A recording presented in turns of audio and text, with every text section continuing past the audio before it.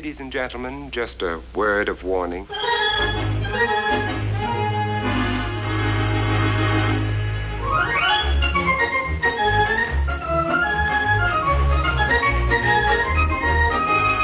you're a mess, aren't you? I'm not very tall either. Everyone in this room is now dumber for having listened to it. Welcome to Bums on Seats. It's the second Saturday. We're only on every other Saturday. I know, we should be on every week.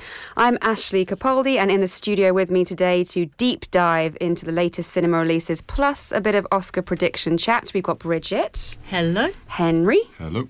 Victoria. Hi. And Lorcan. Hello. So today we are talking about The Lighthouse, which is that weird and wonderful black and white Robert Eggers thing with the guy out of Twilight. It's much better than it sounds. Or is it? Oscar contender Parasite with that director Bong Joon-ho, who's everywhere. He's everyone's favourite thing about the film, I think. And A Beautiful Day in the Neighbourhood, nicest guy in film, Tom Hanks playing the nicest guy on TV, Mr. Rogers. But first up, Adam Sandler in apparently a career best performance in Uncut Gems. I made a crazy risk, a gamble, and it's about to pay off. So I want the Celtics to cover. I want the Celtics halftime. I want Garnett points and rebounds. What do you know? I don't know. I just know. Well, I'll tell you what I know. It's the dumbest bet I ever heard of. I disagree. I disagree, Gary. What is that? I started it. Are you serious? You're taking my money all over town, placing bets. I'm having very serious second thoughts. Are you serious right now? Howard, where's the money right now? Howard, got my money? Howard! Is it too late? I'm done. That means nothing. It meant nothing. Please. Give me another shot. I kept thinking that was going to end. So everyone's screaming, Howard, Howard, Howard. That is the character. What's his name? Adam Sandler, played by funny guy Adam Sandler. He's a bit problematic in this. So he's a gambling addict, straight up. He gets himself into a series of worse and worse situations as he keeps trying to pay the next person off, to pay the last person off. So he's not a crooked New York jeweler. He's just crooked with everything else. But Bridget, do you find yourself sympathising with him at all? He's a very tricky person, isn't he? Yeah, I thought this was an amazing film. Adam Sandler does such a good job against his usual comedy style. He's not Happy Gilmore in this, far from it. No, he is 500% energy all the time. He never switches off. And everyone's on the hustle. You've got to make your money somehow. You've got to sort of spend a bit, save a bit, borrow a bit, pay it back. Can you pay it back on time? Maybe put your money on the right horse. You might win enough money to get where you need to. And he just kept looking like he was on the verge of getting what he needed to be okay. And you were rooting for that, and you were thinking, and then he can just relax and have a normal life, like us, normal people. But he doesn't settle for normal. He just keeps going, and you just realise he's always going to have one foot in a pie. That's not what you say, is it? There's one foot in the grave. There's a fingers in all the pies. Yes. It would just like find another pie and all of the above. Stick his hand in and go, yes, dear, I have got dinner ready. Honest, it's a lovely pie. I'm sure it'll be fine. Oh, and his yes, dear. So who's the girlfriend? That's a really weird relationship. So I figure she's much younger and a little bit more attractive than he is. Julia Fox plays the girlfriend, and much like Adam Sandler's character, she's very flawed, and you never quite know where her loyalties stand. But you do get the overriding sense that she's got this heart of gold that shines through. And their relationship is so bizarrely realistic and endearing. And I think, as Adam Sandler himself is kind of a controversial figure behind the scenes, I reckon he does do a fantastic job. He's he does have a very nerve-wracking performance, and the directing is so claustrophobic. The film can be absolutely gorgeous, funny, uplifting when it wants to be, and it can be absolutely disgusting and devastating when it needs to be. It is a period piece. I think the story's that passed me way by the way. Well, I was going to say, I watched Lady Bird, and apparently that's set in 2001 and 2002, and that completely passed me by. It's not until I see a 9/11 poster I'm like, oh, this is a period piece. Right. But for me, it was absolutely drenched. I think they decked out a small portion of Midtown Manhattan, and it's based. I think it's based on the script that the Safdie brothers, who did Good Time previously with Robert Pattinson. I think it's loosely based on their father, who was a jeweler in the same area, and they wrote it back in 2009 or 2010, and they originally approached Adam Sandler and he turned it down, but they kept rewriting over time for different actors, and there's a basketball player that features heavily in the film. They kept rewriting it for different basketball players throughout the times, but I think in the end they settled for Adam Sandler, and they went back to the original concepts, and it just works really well in that 2012 setting as well. And did you, Henry, say you knew something about how they did the period setting, or how they shot it? So the Safdies kind of made their names themselves as up-and-coming film directors by using real-life backgrounds as their film sets. So they'd often do it without permits, and they'd use unbeknownst people in the street to be extras and part of their film, and you definitely get that immersive quality in this film.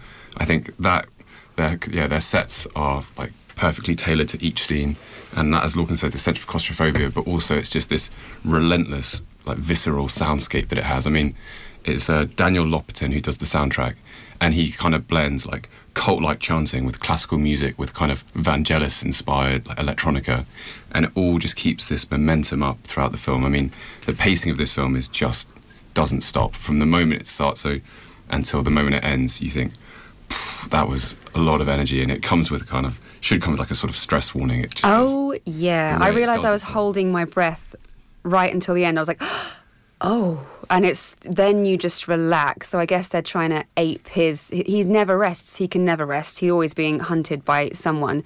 Everyone's mentioned the pacing and how great it was. Without that, is there anything? Is the rest of the film interesting enough? Is the story interesting enough? Would it have worked without Adam Sandler, or is he quite distracting? Because he's an odd casting choice, I would think. I think the film itself is very solid. You don't get that good pacing without a really good script. It's not afraid to get strange and trippy at times, but not in an obnoxious way. They've clearly thought about the story a lot, and they believe they've come up with the best version of the script, and I think they probably do. The performances are all amazing. That alone will carry you through the film if it wasn't for the photography and the pacing. And it's just so refreshing to see a film that, obviously it's still a Hollywood film, but for a Hollywood film it feels incredibly realistic and engaging, and it feels like a day in the life of this guy who you would never ever want to meet in real life, but you just cannot take your eyes off him. So it's been nominated for so many various awards at pretty much every single film festival going, I reckon. Considering how good it is, and I did love this, why hasn't it been nominated for the big ones, do we think? Is it just it's a Netflix hatred thing? We're only allowed one Netflix film a year? I think that when it came to A24, the distributors of this film, I think maybe they chose to push the Lighthouse, which stars Robert Pattinson, instead of pushing Uncut Gems. What a terrible idea. Yeah, I don't know how that happened, because obviously the Lighthouse got the cinematic release and Uncut Gems got pushed onto Netflix, which is such a shame, because having seen the two, this is my favourite, and it is. I don't normally come out of anxiety-ridden films loving them, but this one was so worth it. I came out feeling awful and my heart was racing, but this just made me love Adam Sandler, which is something I didn't think I'd be saying. And it's really accessible and enjoyable as well, in a way that the Lighthouse, while it's very good, perhaps it isn't as generally interesting. That's true. I think the Lighthouse, it's tailored to a specific audience. But this one, anyone can kind of watch it, they're about to go taken on a ride. Oh, for sure. Well, that is Uncut Gems. Unanimous praise for that one. It's a certificate 15, and you can see it now because it's on Netflix. You don't even have to leave the house. Bums on Seats on Cambridge 105 Radio. And let's take a closer look at that film, The Lighthouse, now, starring Robert Pattinson and Willem Dafoe, and pretty much nothing else.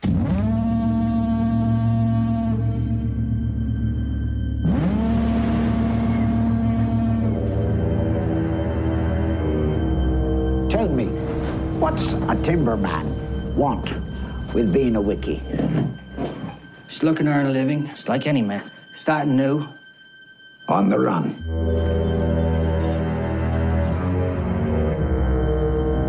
Keeping secrets, are you? No, sir. Why don't you spill your beans?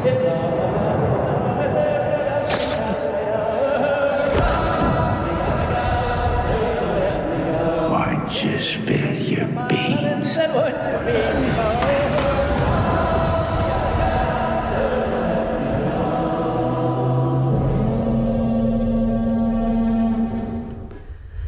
So, that very odd trailer accompanies the very odd-looking film, The Lighthouse, directed by Robert Eggers, written by him and his brother Max, starring Robert Pattinson and Willem Dafoe as two lighthouse keepers trying to stay sane while living remotely on a mysterious New England island lighthouse in the 1890s.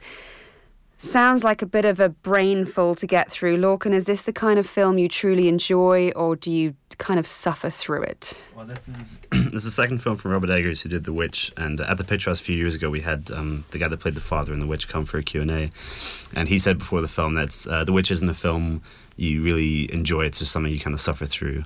Lighthouse is similar, but that's not to say it's without any kind of levity. At times it gets so bleak and disturbing that there is a moment of levity, and like the whole screen that I was in would just chuckle at how absurd the whole thing is.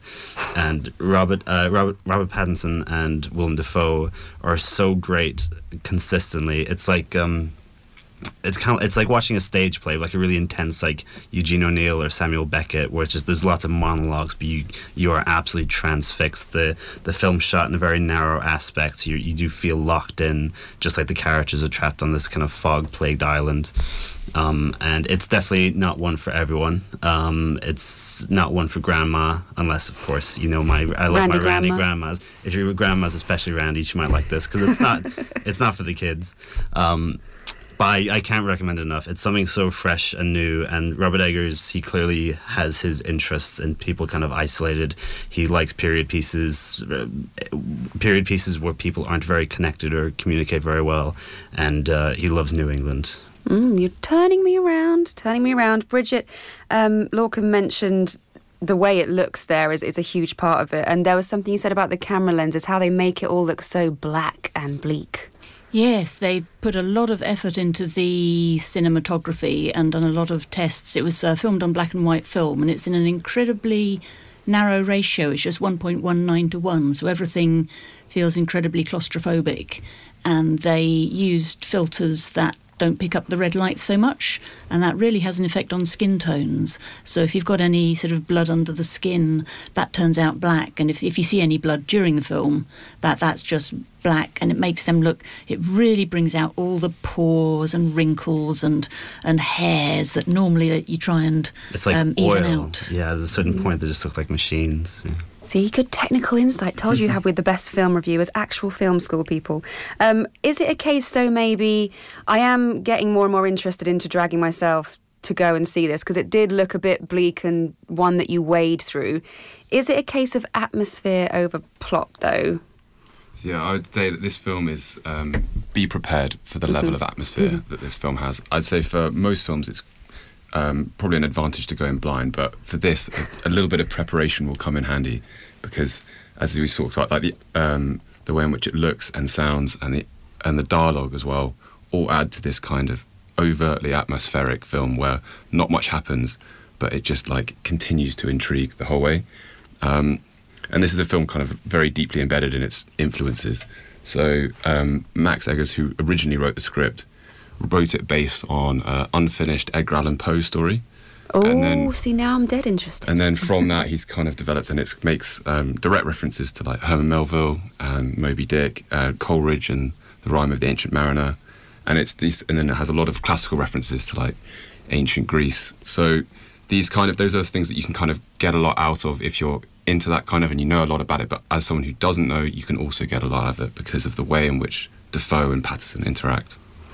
So is it, I can't remember which one of you mentioned it, but it's dripping in folklore. Does that turn a lot of types of viewers off, do you think? Or is it real enough for you? I think a lot of people who didn't really want to go and see The Witch, the Eggers' other film, ended up liking it a lot more than they thought they would. It was a lot more accessible than it looked, maybe. So does the folklore translate well? I loved it. Once I remembered what The Witch was like. It's kind of like folklore is what happens when you don't have other things in your life, when your life isn't as full of television. You have to start making up all these odd stories and superstitions, and the superstition about seagulls having the souls of dead men, and all of this stuff keeps coming out through the film. And perhaps you build your own superstitions if you're in a lighthouse, and the light becomes something mysterious and special that you have to tend and worship at all times. I think I went to a lecture with Robert Eggers, and he was saying that roughly the original idea was there's a true story of these two lighthouse keepers that got stranded on an island, and he was so interested in that idea. And then as him and his brother Max went through the script, they never mean to have like political resonance or be topical. He loves using archetypes, and as they rewrote the script, they found themselves accidentally making references to folklore and especially mythology. Like I think the ones they referenced were Prometheus, Proteus, Trident, and Neptune mainly. And it wasn't intentional, but once they identified it, they accentuated it, especially visually, because he said he felt like if you make something archetypal, that will make it intrinsically interesting, and then people will read into it in their own ways, which is pretty cool. So I think everyone going to watch it will be engrossed in it, in the atmosphere, and everyone will have their own takeaways from it, because it is so drenched in folklore and archetypes that it will just mean something different to everyone. Okay. We mentioned before that Uncut Gems lost out distribution-wise because they ploughed it into the Lighthouse, and it might sound like a very Cambridge Arts Picture Housey thing, but it's in fact showing there and at the Light and at the View Cinema. It's a certificate 15. It is out now.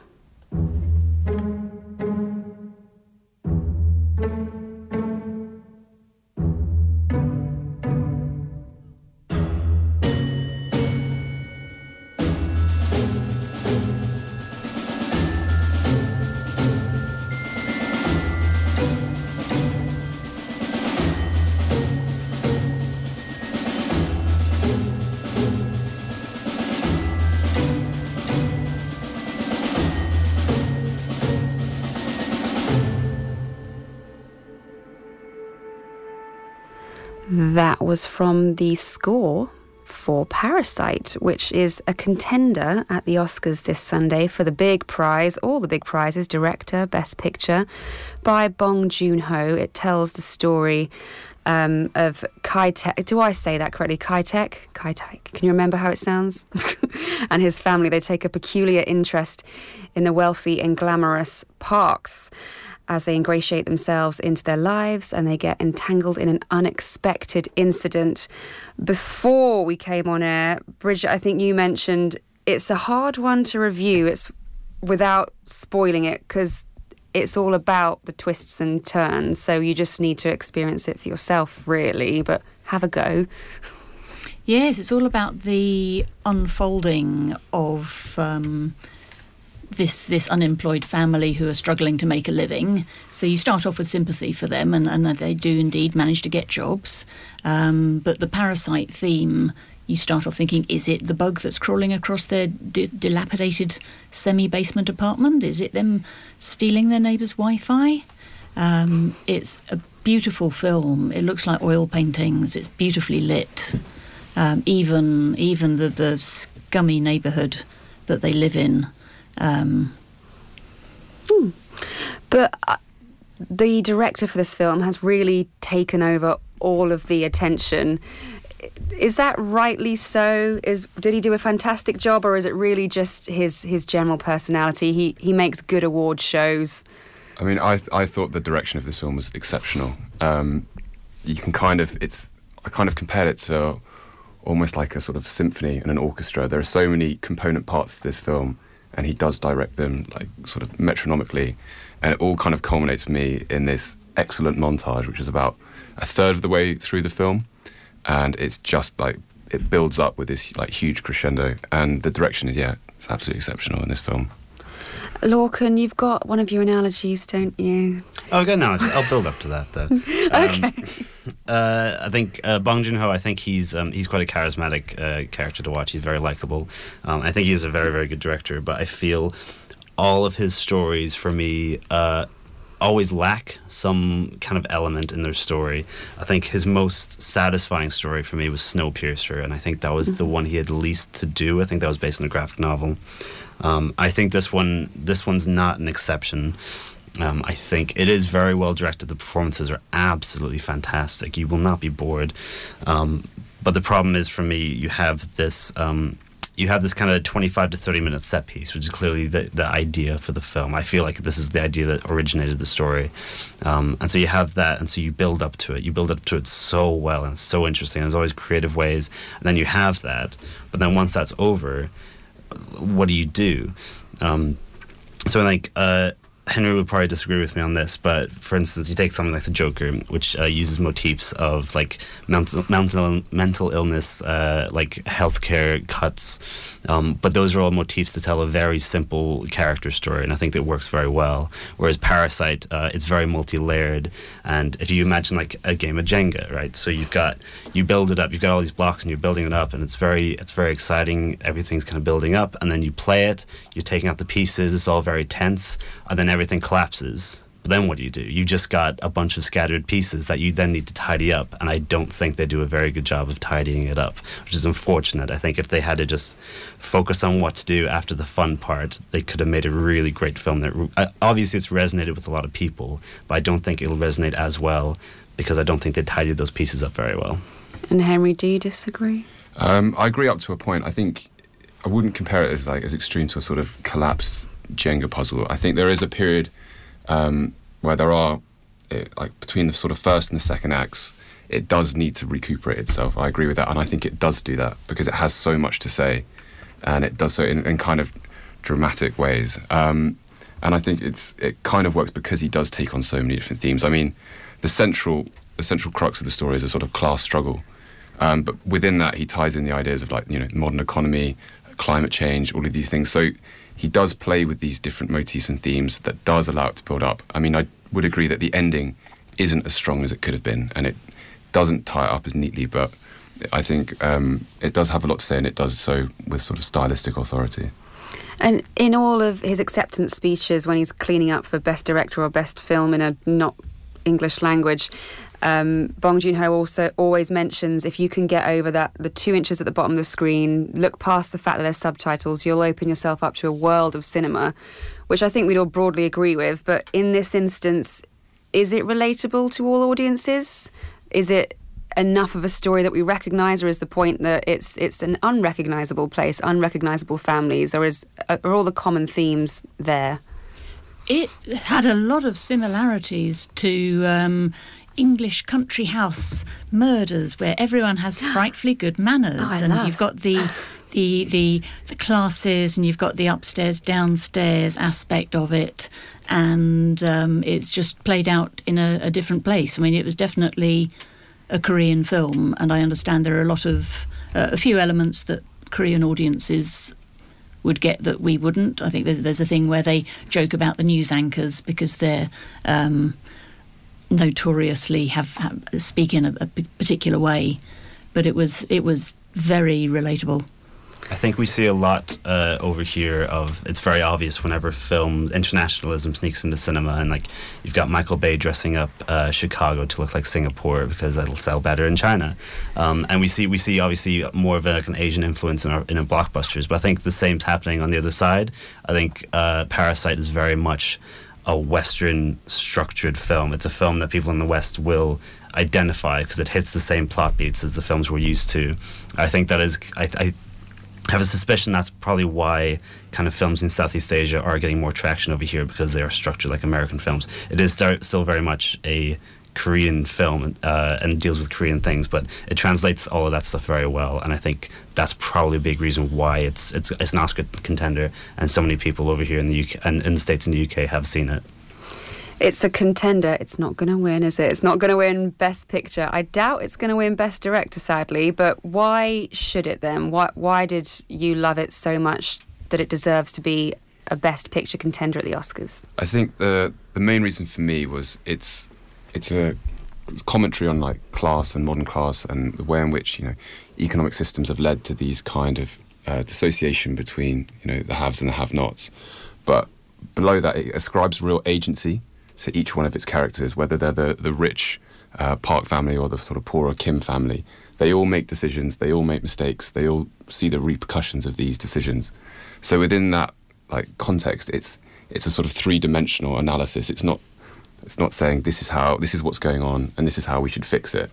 It's saying it's more of a message of urgency, saying why don't we just reflect on what's going on at the moment.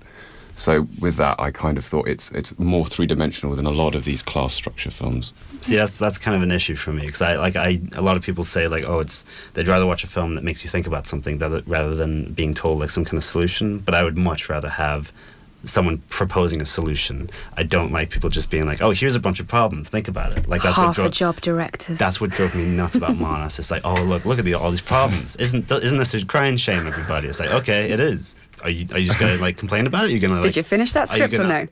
offer some kind of suggestion? Because if you offer a suggestion, then people will talk about it. People will be oh, they brought up good points, but I don't quite agree with the suggestion that the filmmaker's bringing across. We could try something else. That's really what gets people engaging. But unfortunately, that's also what turns a lot of people off whenever people not feel preached to, but they feel oh, why is this person giving you their opinion when it's clearly wrong? But I think that does engage more conversation. Okay. Bridget, it's not going to win, but why do you think it should? Because it is a great fun, very well put together, constantly escalating, beautiful to look at, and also quite violent in places, if you like that sort of thing. Darkness. It hits a lot of the spots. So I take it the families don't get on the whole time. Not the whole time. Not the whole time. Who does? Who's the parasite? What's the parasite? We don't get an answer, apparently, and Lorcan's very annoyed by it. But that is Parasite. It's a certificate 15. It's showing at the Arts Picture House in town as well as the Lights Cinema. Here's a little bit more from the film's atmospheric score.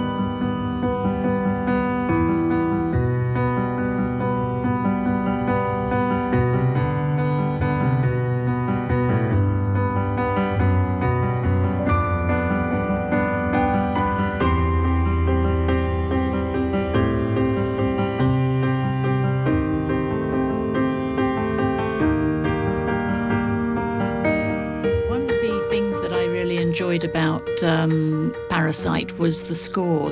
We were talking about its accessibility to a Western audience, and the score again does that with piano music and orchestral music that we're familiar with. It's very well designed, and at times it brings in much more jarring elements and what are the electrical things? Guitars, keyboards, those cars. When you make up a sound out of nothing, which I'm failing to synth. do. Synth, yes. And that precision is definitely reflected in, like, I think the whole film is basically 2 sets that they designed exclusively for the film, and they make the most out of it, and it's very much designed for the shots, and the acting as well is incredibly precise, and just, it's a very neat movie, very neatly made movie. Very neatly made. Well, on to something probably similarly neatly made. Maybe not the set. The set's a bit ropey, but that's part of its charm, isn't it? Tom Hanks plays Mr. Rogers. We have an American in the house to explain to us how huge Mr. Rogers was in everybody's lives. A TV presenter on US television for children, sort of specifically helping them through the more difficult parts of life. But this film is based on the real-life friendship between Mr. Rogers and the journalist Lloyd Vogel, who wrote an expose. Well, he thought he was going to write an expose in Esquire magazine. Mr. Rogers, I'm here to interview you. It is so nice to meet you. You okay? Profiling Mr. Rogers. Lloyd, please don't ruin my childhood. This piece will be for an issue about heroes. Do you consider yourself a hero? We are trying to give the world positive ways of dealing with their feelings. Yeah? Like what? There are many things you can do. You can play all the lowest keys on a piano at the same time. Sometimes we have to ask for help, and that's okay. I think the best thing we can do is to let people know, that each one of them is precious. So, as I mentioned before, to explain exactly why Mr. Rogers is such an institution in American culture, we have our own real-life US citizen. Welcome to England. We're so glad that you chose to live here. But nobody knows who Mr. Rogers is. He never crossed the pond, despite being on TV in America for decades and being... is he one of your biggest TV figures? Is he Oprah levels of big? I mean, he's not Oprah levels, but I mean, Oprah's a brand, and she's marketed herself and been the thing. Mr. Rogers would never do that. He was always just himself, and that was the thing that caught on. I wasn't raised in the States, but I was kind of an army brat, so I was raised on a lot of American TV, and so even from the few snippets of Mr. Rogers that I caught, it's pretty impossible for him to not leave a lasting impression on you. And I did watch a lot of this film just through a veil of tears, just because, like, once every 20 minutes or so, Mr. Rogers would just give, like, this, like, beautifully empathetic response to something, and it would just strike a chord just the same way that he would do on his TV show. And it does the same kind of... the film's very interestingly framed. It's quite ambitious. I don't think the ambition always works. But no, I think Mr. Rogers is very much ingrained in the 70s and 80s. He was very much a subject of ridicule. Like I was saying to Henry earlier, like everyone that's watched Breakfast Club, there's a point where Judd Nelson says to Anthony Michael Hall, "Who's your dad, Mr. Rogers?" Because he's got a very like neat peanut and butter with the crust cut off kind of thing. But it's nice. With last year we got a documentary called "Would You Like to Be My Neighbor," which is a very... It's probably better than this film. It's a very heartwarming, just kind of analysis of who Mr. Rogers was, and it kind of balances like whether or not he was a good or bad influence on children for such a big figure. But I'd strongly recommend Beautiful Day in the Neighborhood. It's a very heartwarming thing that I hope people would feel that we need nowadays.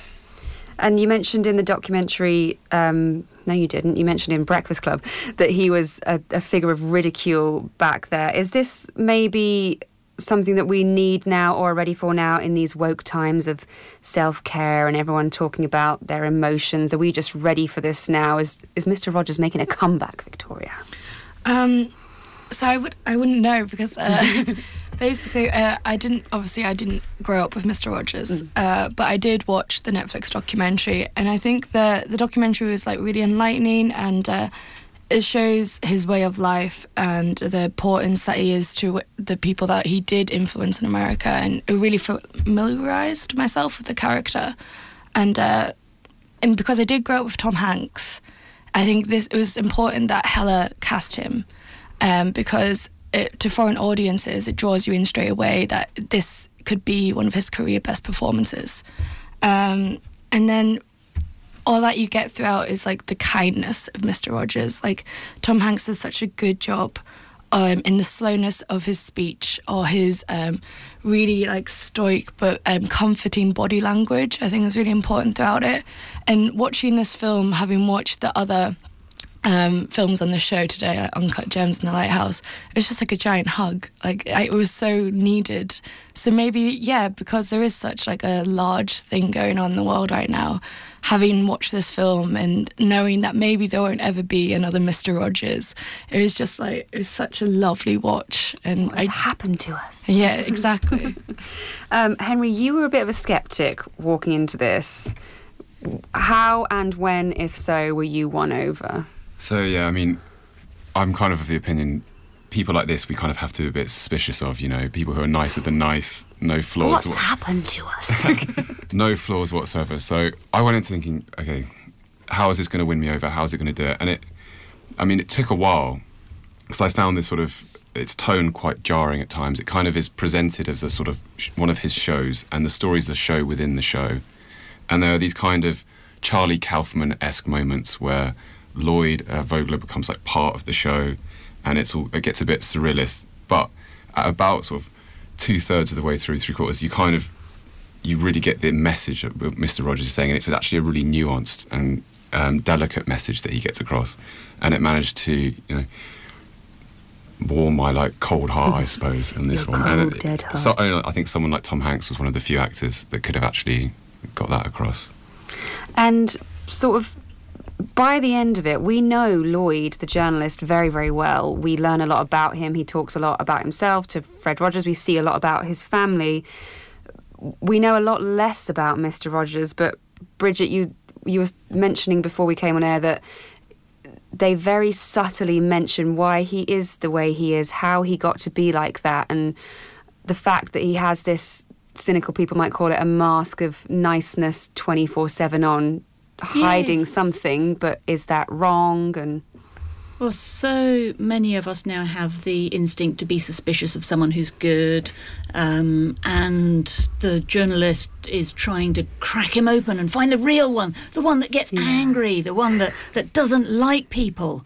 But sure, and he admits it, he does get angry, but it's also possible to have the real you be someone who wants to be kind, who wants to be present. And even if you're angry, that doesn't stop you from being kind. So it's not a devious mask that you put on to hide. It's you putting the best aspect of yourself in front of the bad parts.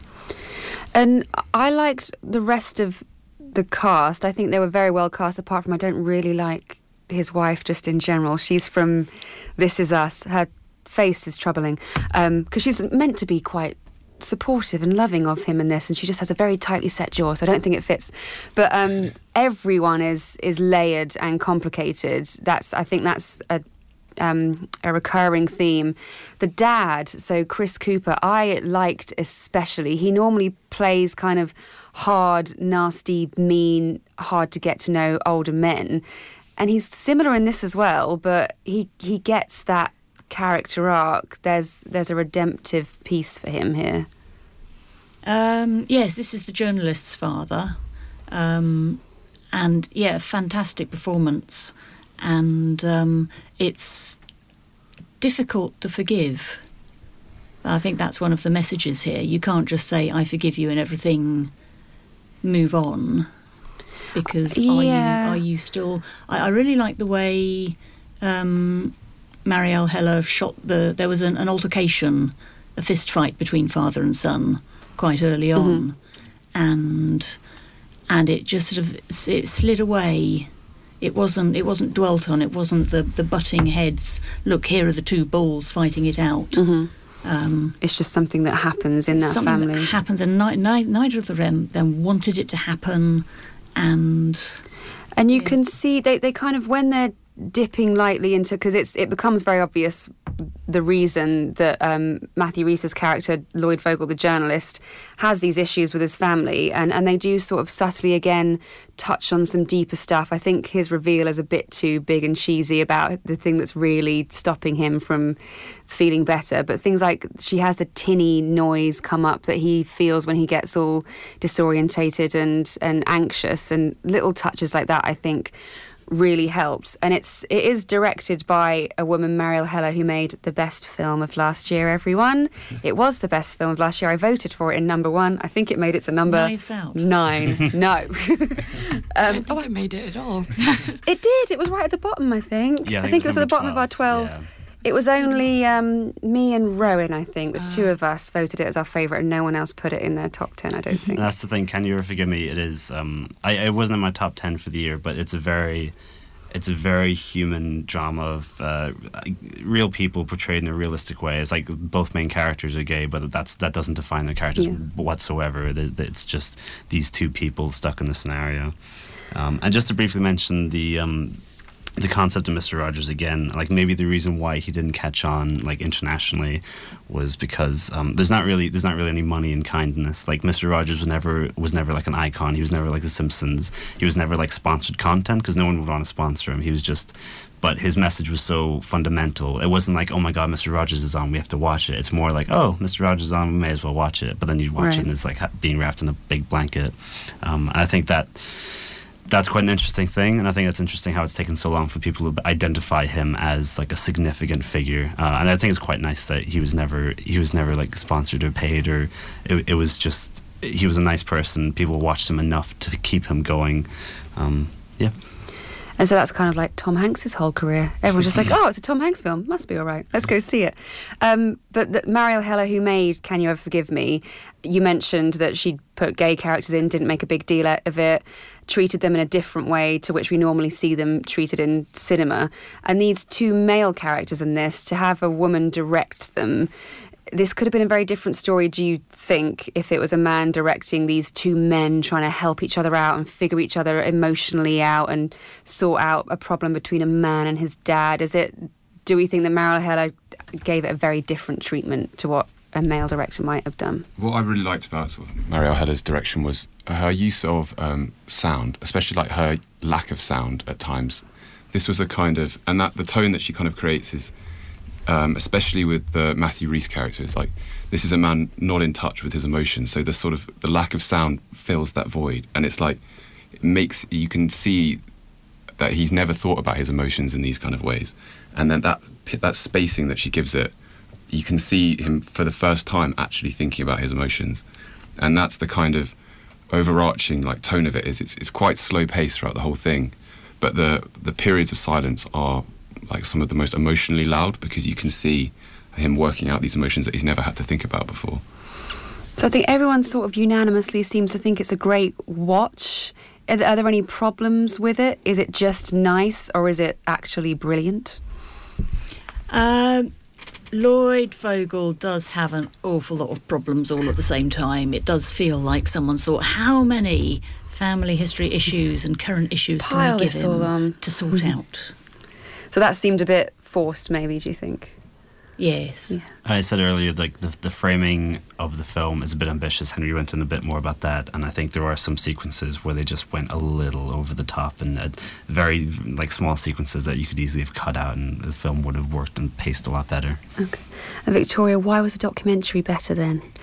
You don't have to leave your house to see it, number one.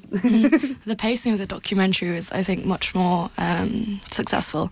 This film, you go between two characters. Obviously Matthew Rhys is the main guy, and his story, it's jarring at some point. So he just is going through a period, and then it'll quickly switch to another one without like really taking the reflection that it needs to. So I think the hospital scene was one of those scenes where he just runs away, and suddenly you're like in the TV studio, and you're like, there wasn't a lot of completeness there. The documentary, I think, was more successful because it was a large time period, but it was done with great live footage, and whoever directed that made it so you were with his career the whole way. And I can't recommend the documentary enough. Like, it's a really good Netflix watch to really just have a good 2 hours and to lose yourself into this world, that because we know nothing about him, and it really made me want to watch this film more. I think that is an important message I got from the film. I mean, I haven't seen the documentary, but going into it as a British audience who knows nothing about it, it's kind of an impressive thing that there is a certain level of, like, you know, human truth. That means you don't need to know about Mr. Rogers in order to get anything out of this film. I'm going to go and watch the documentary. And you can also Google the article that the journalist Lloyd Vogel wrote. It's an Esquire magazine article, so just Google. Can You Say Hello, I think it's called. Is it? I think so. Can you say hero? Can you say hero? That's it, yeah. And it's not... Lloyd Vogel is the character in the film, but in real life the journalist's name was something different. Todd Juneau, yeah. Yes. Why would you change that? You probably have to pay him. Like Hustlers, he would have hustled you. And because you've portmanteaued so many different backstories into one character. He would not have signed that off. But that is A Beautiful Day in the Neighbourhood. It's a certificate PG. It's showing at the Picture House and the Light and the View in Cambridge and all surrounding Cineworlds. Bums on Seats on Cambridge 105 Radio. And we have saved a good chunk of time to fight over, well, is there really even going to be a fight? They're normally the most predictable of all award shows. The big ones, the finale, the Oscars, are on Sunday. I think they're showing on a really random Sky Cinema channel, so you'll need a good Sky package to watch them. It's in the middle of the night anyway. I'll try and stay awake and live tweet it for you. I said I was going to do that last year, but I fell asleep. But yeah, I'm at Filmfest Dash anyway. Let's see if I stay awake. Who do we reckon then? Because it was slightly surprising in terms of best film, because everyone thought Once Upon a Time in Hollywood was going to win throughout awards season, but then 1917's been picking up every single best film going. Yeah, ironically, like a Parasite has just snuck in there to all like the awards. A Parasite. I think it's absolutely disgusting that film's been nominated for Best Original Screenplay. The film barely has a screenplay. But you say that the Oscars are always predictable. Like every so often, there's like a really great year where it's just a series of random decisions. It seems like, and even like everyone was surprised last year with Green Book, apart from Dave, I think. We screamed at the screen. That swear word, then Green Book. It was just honestly, my most so surprising last year was Best Female. Best Female Actress. I didn't expect Olivia Wilde to get. No one expected that. She was a lock. No, not at all. I was with you. We were all so excited that she got it, but Glenn Close looked a bit so just. Oh, that was a hard moment. Miffed. But weirdly, Ford v Ferrari is nominated for Best Picture. It's just to get the kids to watch, isn't it? It's like whenever they nominate like Inception, like Dark Knight, just to get the kids to watch, and it actually has no chance of actually winning. But The Irishman had a lot of hype when it came out. It showed at the Cambridge Film Festival. It was the surprise film, and everyone was ecstatic. But it's waned recently. Do we think that the Academy is just not ready to let Netflix win Best Picture? I think it is because Scorsese has... I mean, for me, when I watched The Irishman, I was taken by surprise because I was thinking this is going to be Mean Streets, this is going to be Goodfellas again, but it's a really sort of contemplative reflection on gangster culture and his career more generally. I think it's probably not going to win just because Scorsese has made so many gangster films. And it's not a good enough and try I think of his... it is too long as a film. I think there are definite weaknesses to it. I'm surprised as well that Jojo Rabbit's in there, because that's a bit different for them, and Taika Waititi is kind of new, but I wouldn't have put that as a Best Picture film, Jojo. I liked it. Taika's like he's like an alumni, isn't he? He was nominated for like a Best Short Film like years and years and years ago. So he's come through the ranks. He's always around there. But I think it is kind of all up for grabs this year, because you got, especially the Best Director, you've got like so many Titanic directors all coming together at once. I mean, you got Scorsese and Tarantino and Bong Joon-ho, which is like a new for like Hollywood, but he's still been in the ether for a very long time. And like it could be anyone. I think there is a definite Greta Gerwig-shaped hole in Best Director nomination. I think Todd Phillips being nominated for a film that has basically no direction is a big statement. I feel like the Greta Gerwig-shaped hole that's why maybe Little Women's in Best Picture, just so they can throw off what they need to. by giving it to her. But I feel like it has a good chance just because the other contenders are a bit. I just feel like everything's a bit lacking this year, and I don't mean to say that in like a really aggressive way. Just I think it's between like 1917, maybe Tarantino's Hollywood, because it's such an excellent film. But and he deserves it. So it's kind of long time coming, a bit like Joaquin. So it's in the bag for Joaquin Phoenix, surely, for Joker Best Performance, which is... I still think the Academy might be a bit scared of him. They don't like any shenanigans at the Oscars, and he's been shenaniganing with every acceptance speech, hasn't he? So... I think there's a chance they might decide he's too much of a risk. I think he's behaved himself during his acceptance speeches. I think he is on his best behaviour, and he had that's Joaquin on his best behaviour. I love it. I mean, he had that speech at the what was it, the Actor Guild Awards, where he's talking about like his privilege, and like he feels like he's part of the problem. Like, and then like that gained tons of traction. And like the cynical part of me was like, you know what you're doing, you know how to play the game.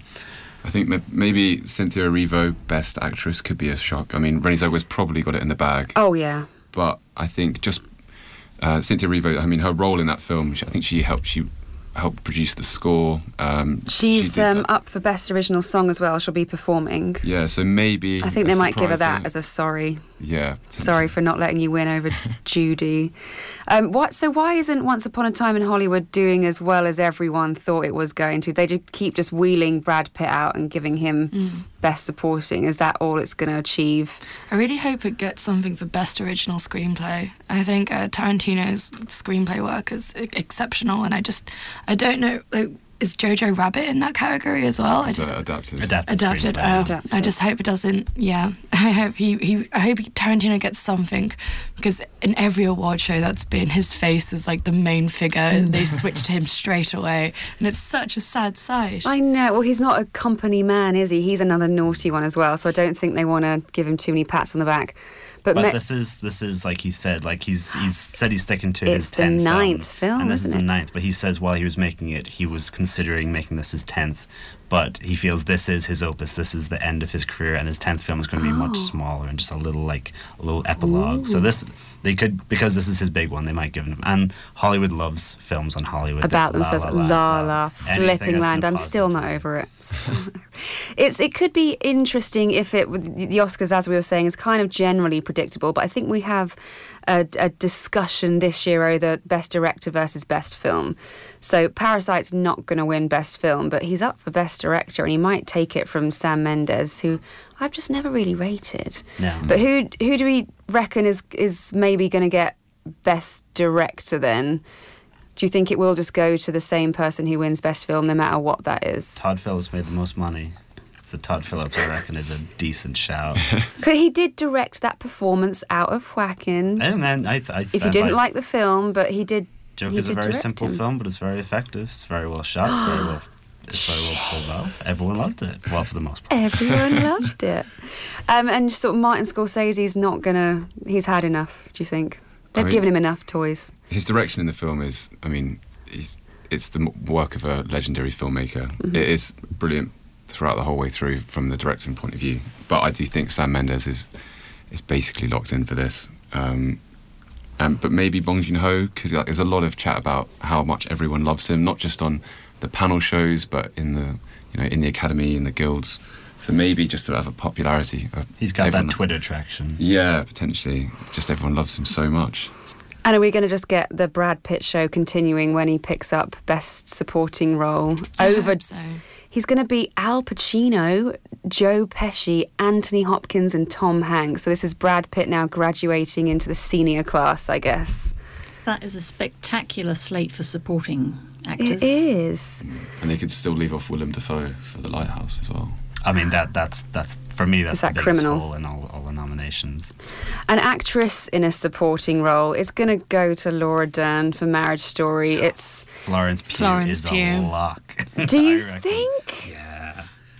I don't know. Much like only recently did I find out why Renée Zellweger was the front runner, and apparently it's because she actually sings in Judy, and apparently she catches Judy Garland's voice very, very well. And apparently that's the reason that everyone's gravitating to her. But before that, I had absolutely no idea. What about Taron Egerton? Poor guy. Poor guy, yeah. He didn't really nail the singing. If he had it done, then maybe. Maybe. He nailed the lycra. Scarlett Johansson, I liked her character in Jojo Rabbit. I don't think she did a lot. Yeah, Kathy Bates I love, but just because she's Kathy Bates. And Jojo Rabbit really surprised me that the girls at Mackenzie... Thomas and Mackenzie. Thomas and Mackenzie wasn't nominated instead of Scarlett Johansson, because she has a more prominent role, I believe, in the film. And she's becoming like one of those up-and-comers, like with Florence Pugh. Like, she debuted with Leave No Trace, which is a beautiful film. And it got a lot of credit to it. So I was quite surprised by Scarlett Johansson, but they had to put her in somewhere, I think. And Margot Robbie being nominated in Bombshell, I don't think any of the actors in that should be nominated for anything. It's, what's her name? South African. Charlize Theron was the best in that film. She did transform into Megyn Kelly, but yeah, Margot didn't do a lot with that at all. But I'll be surprised if Florence Pugh gets it for Little Women. That's her. It just feels like every so often they like to pick out like an up and coming young actress and give her a little. And say, "Here's your moment." And she was an amazing teenager, and to be flipping back and forth between that and being like 22 was she did great do job. a great job. It's maybe they're just saying sorry to her again that we didn't nominate you for Fighting With My Family because that was great, or Midsummer. Didn't win for anything like that, and she deserved to. I think she's the best actor in Little Women. I think she acts circles around everyone, and everyone's pretty good in Little Women. Okay, well then you've changed my mind again. We are coming to the end of the show. I'm sorry. Have fun at the Oscars if you're watching on Sunday. I will be trying to stay awake with as many Bums on Seats reviewers as I can fit into my lounge. Thank you to everyone who's been reviewing with me today. We had Bridget, Henry, Victoria and Lorcan, who's going to try and keep it together now while Mr. Rogers sings us out. Here's the opening to A Beautiful Day in the Neighbourhood, the original.